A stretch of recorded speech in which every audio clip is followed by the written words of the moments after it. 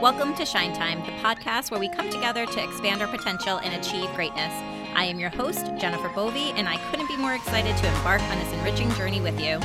Each episode will dive into the stories of remarkable individuals who have overcome challenges, conquered their fears, and emerged as shining examples of what is possible.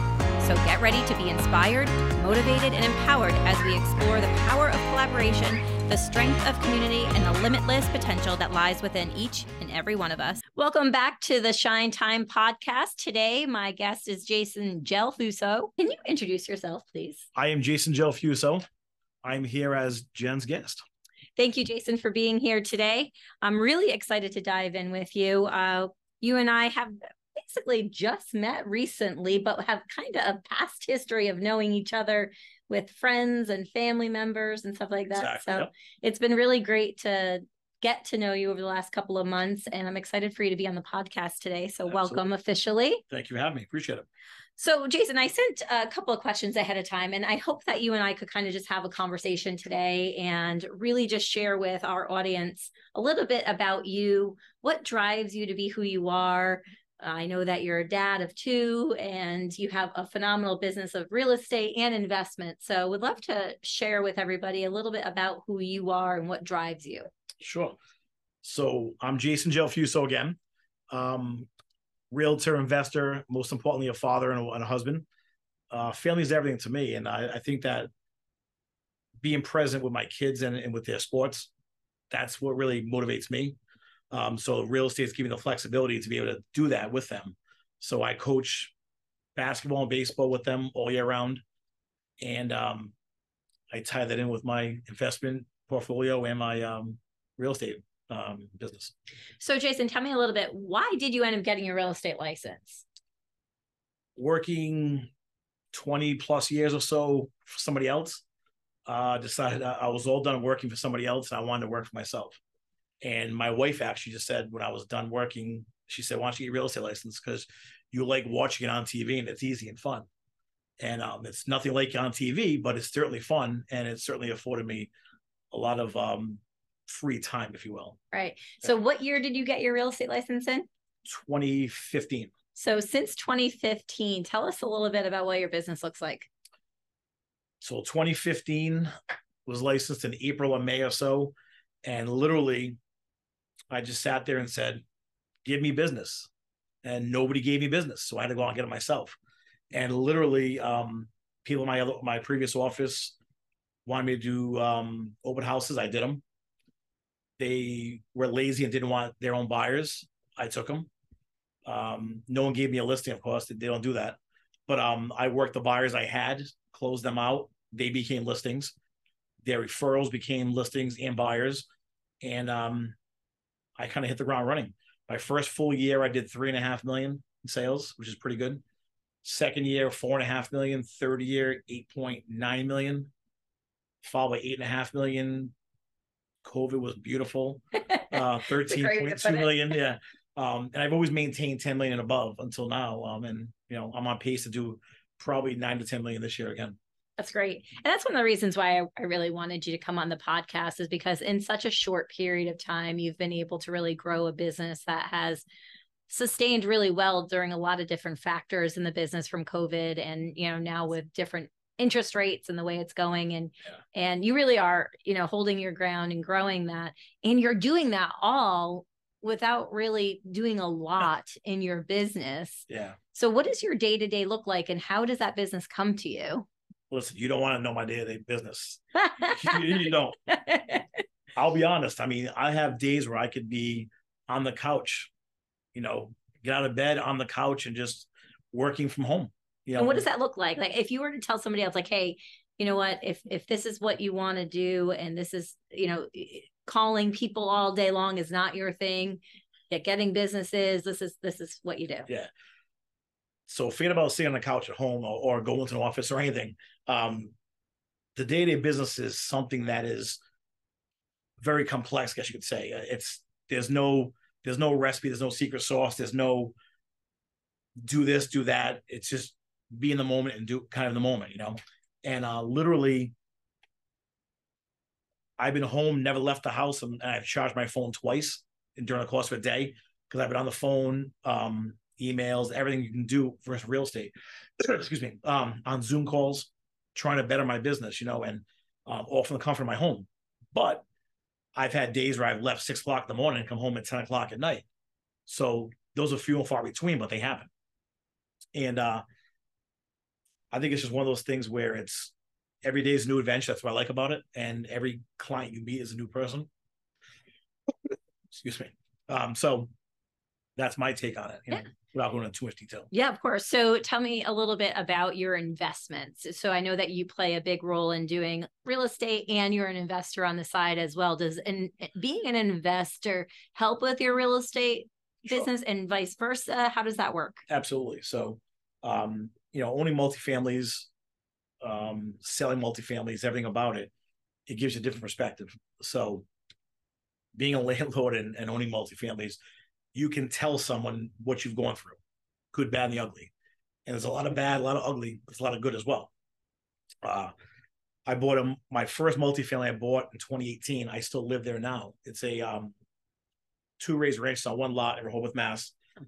My primary residence, but around 3 acres of land, so it's not your average multifamily.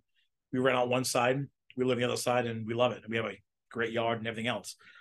Back in 2020, COVID hits, and everyone told me, everybody told me, what are you doing? I bought a 4-unit West Warwick. And closed in April, mid-March, the whole world shut down. Under contract, had to buy it. So I went and bought it. That was a great one. Tenants paid all the time, never any major issues. The best thing was when they called me during COVID and said, I heard you don't have to pay rent anymore. And I said, call the bank. The bank said I don't have to pay the mortgage either. Then you're free. If not, you're going to pay it. So, that was the easy part to get through that one. Then I sold that property 2 years later, made a chunk of money on it because that's what we do. We buy and sell and make money on it. In the meantime, 2020, myself and my partner, we bought our first flip, and I think we're on number 9 or 10 now. Wow. In that time frame, and we still have one right now that we're working on, and we're almost done with it, and that should be sold very shortly as well. We look every day for new ones, but if the deal's not right, the deal's not right. We don't buy it. So when you're looking at flips, what makes it right for you? What's like the exciting portion? You're like, that's the next flip we're going to get into. So the biggest misconception when you buy or sell a flip is you make the money not when you sell it, you make the money when you buy it. So if you can buy it for X amount of dollars and put Y into it for repairs, and you can sell it for Z, and as long as Z equals as long as Z is greater than X plus Y, right, there's profit there. But there's a lot of other things you have to worry about in between. Commissions you have to pay out to the buyer side, carrying costs, if you have carrying costs, stuff like that. So contingencies in the event. So if you have a budget of $50,000 and the budget goes up to $100,000, if you don't have a $50,000 spread there, you're losing money. That's how you look at it. Yeah. So the deal to us is, I look at it quick and say, this is going to take us X amount of dollars, X amount of time, and where profit should be around here. If we target 40,000 plus as a target, we know that that's a good number. If we want to be around the 60 to 70,000 mark, I always work with a partner, by the way. Yes. Sometimes the margin shrinks. You make 20,000. Well, on the next one, sell it on the next one. That's it. So we only got hurt once, and it wasn't a big deal. It was this year, and we actually carried a hard money loan. That's why. So you got creative when trying to really figure out how to do the next one or how to carry the cost. We had 4 going out at once. That was the biggest problem. So Wow. money gets tied up fast. Yeah. And now you had to carry it with the hard money, this one. And instead of being done in 6 months, it took a year. Mm-hmm. And a year is a lot of carrying cost. And the budget went from, I believe, 120,000 to 210,000. Oh, wow. That changes a lot of things. Yeah, that killed everything. Right. Yeah. But because you had so many other ones in the pipeline or that you were working on, it kind of was a wash, or was it? We closed one out a week, 2 weeks before this one, and we said that we'll blend the two together. Yeah. And it was a wash. So that was a win for us. Gotcha. Yeah. So if you were talking to somebody who is just starting to think about doing some flip opportunities, what's the first piece of advice you would give them? Scared money don't make money. And what that means is that you can't be hesitant to to run your numbers and double check them 6-7 times. When you do that, the deal already goes away. It's already gone. But you also want to jump into it just to buy a deal and make it work, because it's not going to work most likely. In this market nowadays, I mean, the deals are few and far between. You know, that's the biggest thing. So you have to buy it right, renovate it right, and sell it right. And doing all three of those in this market is kind of challenging, as you know. So if you find something off market, that might be a better option, because you can take a little longer to crunch numbers on it. Because you don't have a lot of competition. Have your contractors lined up. So if they're not lined up, they're not showing up. So if we could go there, how did you line your contractors up? Like, who did you know that could handle the projects that you were looking at taking on? So the first one we did, we had a painter, we had a handyman, we had another contractor, we had a cabinet vendor, granite guy. We had all the big pieces, electrician, and the plumber was one piece that was missing for that one. And then when you had them, that was people you knew? We knew them, and we already had conversations that when we purchased the property, we need your help. Yep, gotcha. We're on board. Here you go. Gotcha. And the first one took, I believe it was 5 months. And we closed that. I'm sorry, we closed it in 6 months. And we were done in 4.5, 5 months, yeah. And we learned a lot there. We learned that time cuts in your profit very quickly. A lot of days that there's no one on the job site, that cuts in profit as well. And the next one that we didn't let the same things happen that the first one did. And unfortunately, we ended up having 4 projects going on at once, so they can't all be the same job set at once either. So guys don't work out. You bring new guys in, but you always have to have a reliable group of guys to go in there, or people to go in there and do the work. So what I heard you saying is if this is like your first time getting into a flip, 1, make sure somebody kind of checks the numbers with you to see what those margins look like. 2, make sure you have the people lined up to do the work with you, and they understand and kind of be really involved in the project with you to say, hey, listen, if we keep this at this budget, you know, 1, you're getting paid faster because we could sell it faster. Do you pay them at time of work or at time of closing? Most of them get paid at the end. At the end. When it's all done. Excellent. But during the process, you know, some want to get paid up front portion, some want to get paid weekly, some want to get paid for materials quickly, and they'll take the money at the end. So it all depends who they are. So you want to have those conversations up front. Yeah. Okay. Yep. Excellent. I love that. So kind of switching gears a little bit, but do you have a mentor or somebody of influence to you that has kind of led you down this path, or to who you are and how you operate your business? Yeah. So my first brokerage I worked for was Williams & Stewart Real Estate. Yes. Paul Zarella and Sue Rolls. You know them both very well. Yes. Sue was like a mom to me. When I worked there, she was always looking out for me. And she always made sure that, you know, we had business type thing, you know. And her and Paul were very accessible. They were, if you made a phone call to them, have an issue or something going on, they'll answer the phone and they'll answer your questions for you as well. So I'd say the two of them are both my mentors in different aspects, where Sue would be very serious, Paul would be very jokingly, but you get the same answer and you get the same professionalism from both of them as well. Right. So I'd say the two of them would be them. However, in this business, I've come across many people who I can call and who've been around the business for a while, and, you know, they've been great. So it's not just because they're on they wear different colors, they on different teams, they're on different companies. We're all one big team here. And I see the roles reversing now for me, that I get phone calls from people, hey, listen, I have an opportunity to go somewhere else. What do you think? Why are you calling me? Well, I trust your opinion. I value what you have to say. And I really want, you know, to know if you think it's a good fit. Had a guy call me last week, and he moved on to another company because of what I said to him. Yeah. So interesting. Yeah. So with the current trends in the local real estate market that you see, what would you give advice to somebody looking to buy or sell in this market?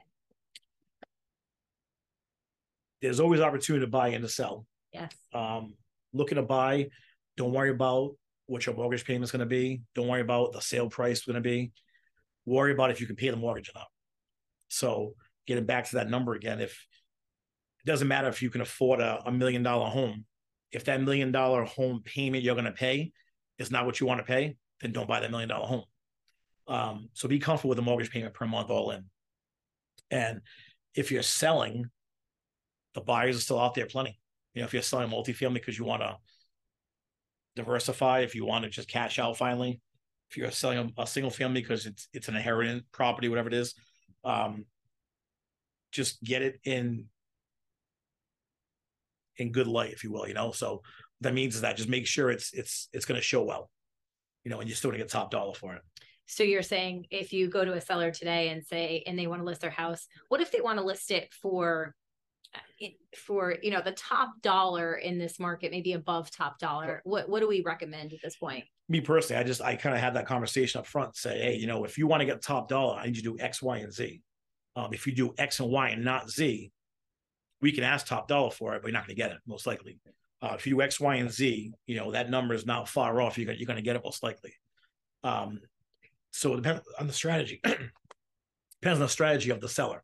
If the seller says, I have no money to put into a property, I can't do it, take it as is, then you have to work with that. But they have to be realistic and realize that the money not be plentiful as well.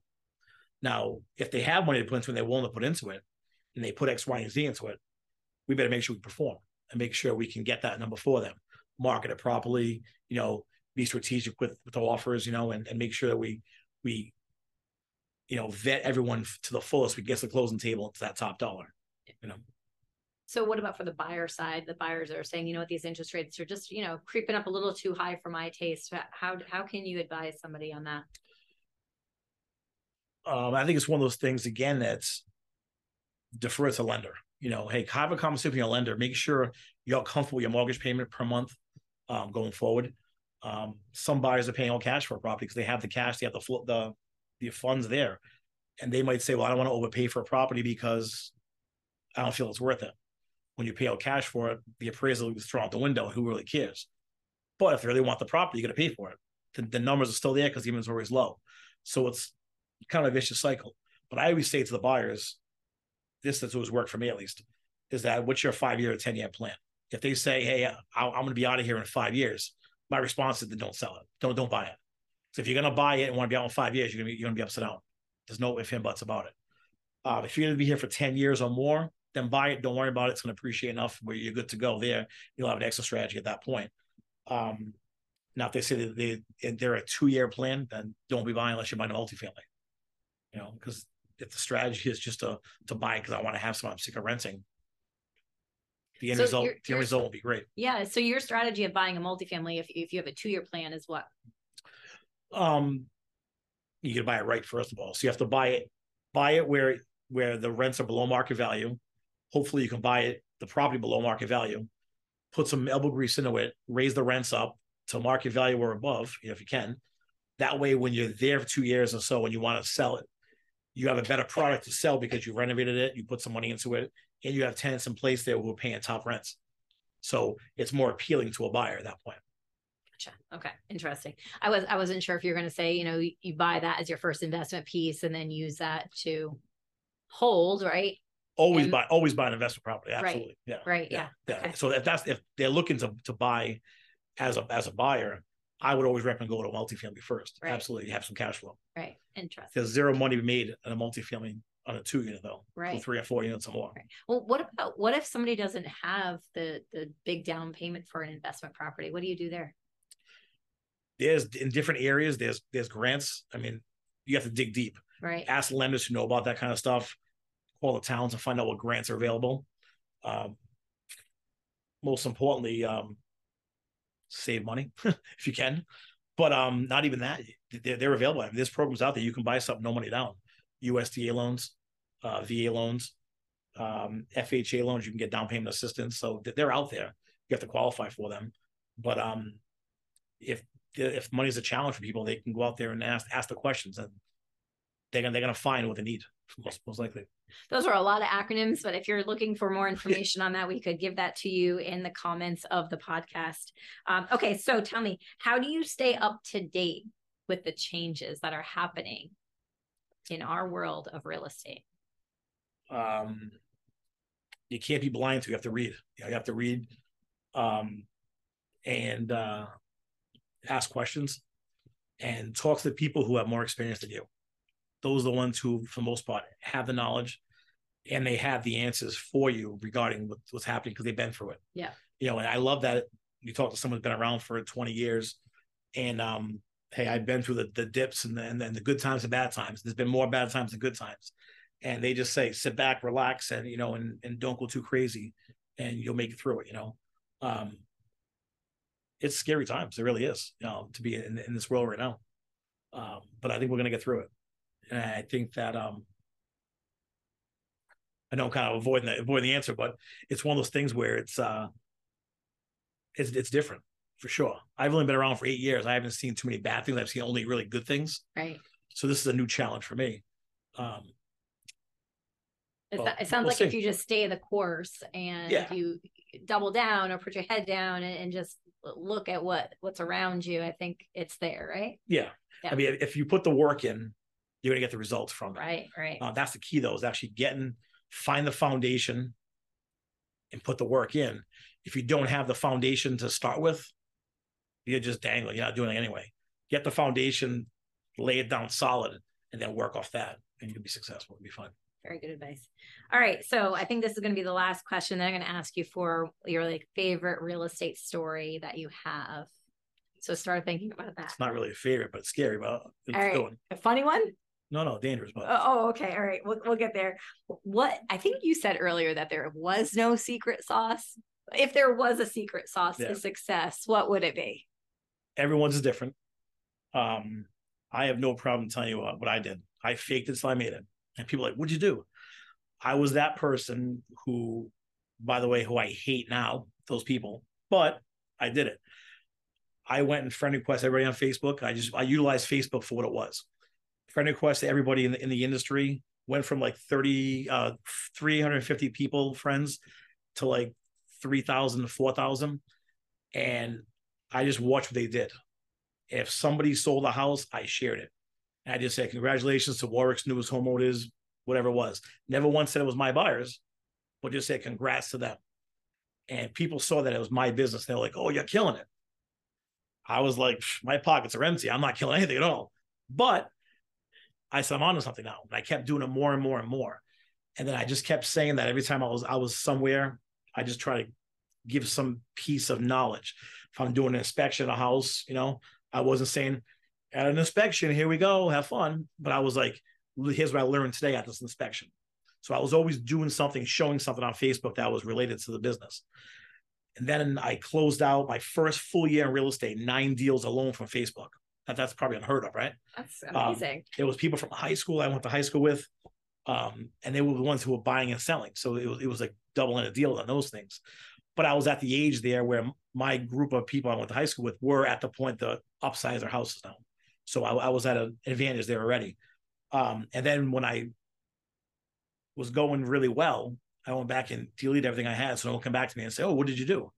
And you cheated or whatever. I'm not that you cheated, but I went and deleted stuff from Facebook so there was no one come back and check it out and verify that story because it doesn't exist, you know?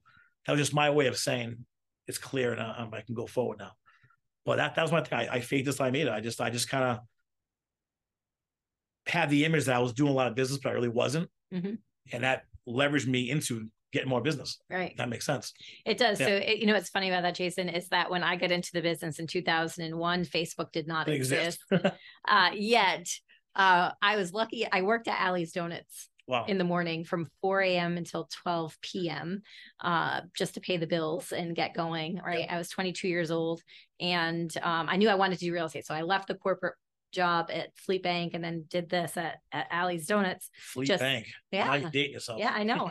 Yes, I am. So anyway, what's funny is that I had 2 listings pretty early on in my career, right? So it's from Allie's Donuts too. One was a baker there, and then one was I think a person. Oh no, it was my friend's dad. So those 2 listings, one was on North Quinnesset Road, yep, and one was on Tower Hill Road. Okay. So in North Kingstown, those are 2 well-traveled roads. So every time someone would come into Allie's Donuts, like, your signs are everywhere. Yep. And it really is a perception thing of people see that's the key that you are everywhere. And they, you know, they really want to do business with people who are doing well, right? So it's funny that even though I didn't have Facebook back then, same thing, right? Perception. Yep. Awesome. All right. So wrapping us up here, it's been great, by the way.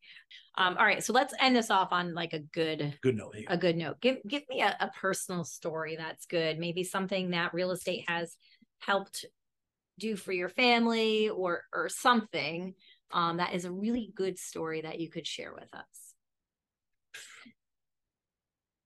Talk about a spot now, huh? Yes. I don't know.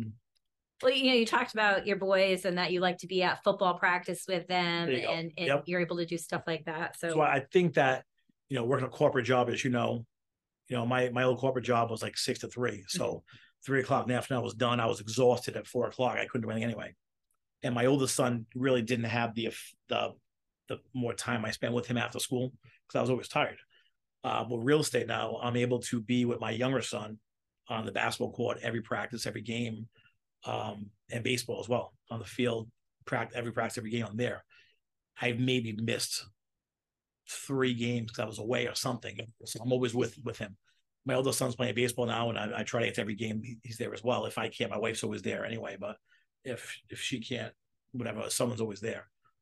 So it's afforded me the time freedom to be able to be with my family and be present in the moment. And that's the biggest thing. I think that the corporate world doesn't afford that. It really affords you working for someone else and they dictate what life is like. Right. In real estate, you can dictate yourself what it's like. You can block it for your own time. That's the biggest thing for me was when I started blocking for my own time, my business jumped. And that was a Paul Zarella thing again too. He just said time block. And I was like, you're nuts. If someone called me, I'm going to show a house. I don't care. But now if you call me and I could be home, I'm not leaving the house. And I'll say, I have an hour in my schedule tomorrow between 1 and 2 as I work for you. Most time it's going to say yes. If it's no, I'll query it back. Now I know I can show them that right now, then and there. But I choose not to, or I choose to, depending on what's going to happen. So it's helped you. Time freedom, I think, is the biggest thing for me. And the misconception is that, you have all the time in the world. Because no, you don't. But you can make the time. Right. And you can make the time and be present for everything else. Well, Jason, I really appreciate it. No, thank you. And really excited to have you. Maybe later on you could come back on the show next few months or so and come back with some more real estate success stories for us. But thank you so much for coming on today. And we will be on next time. Thank you guys. Thanks for being here.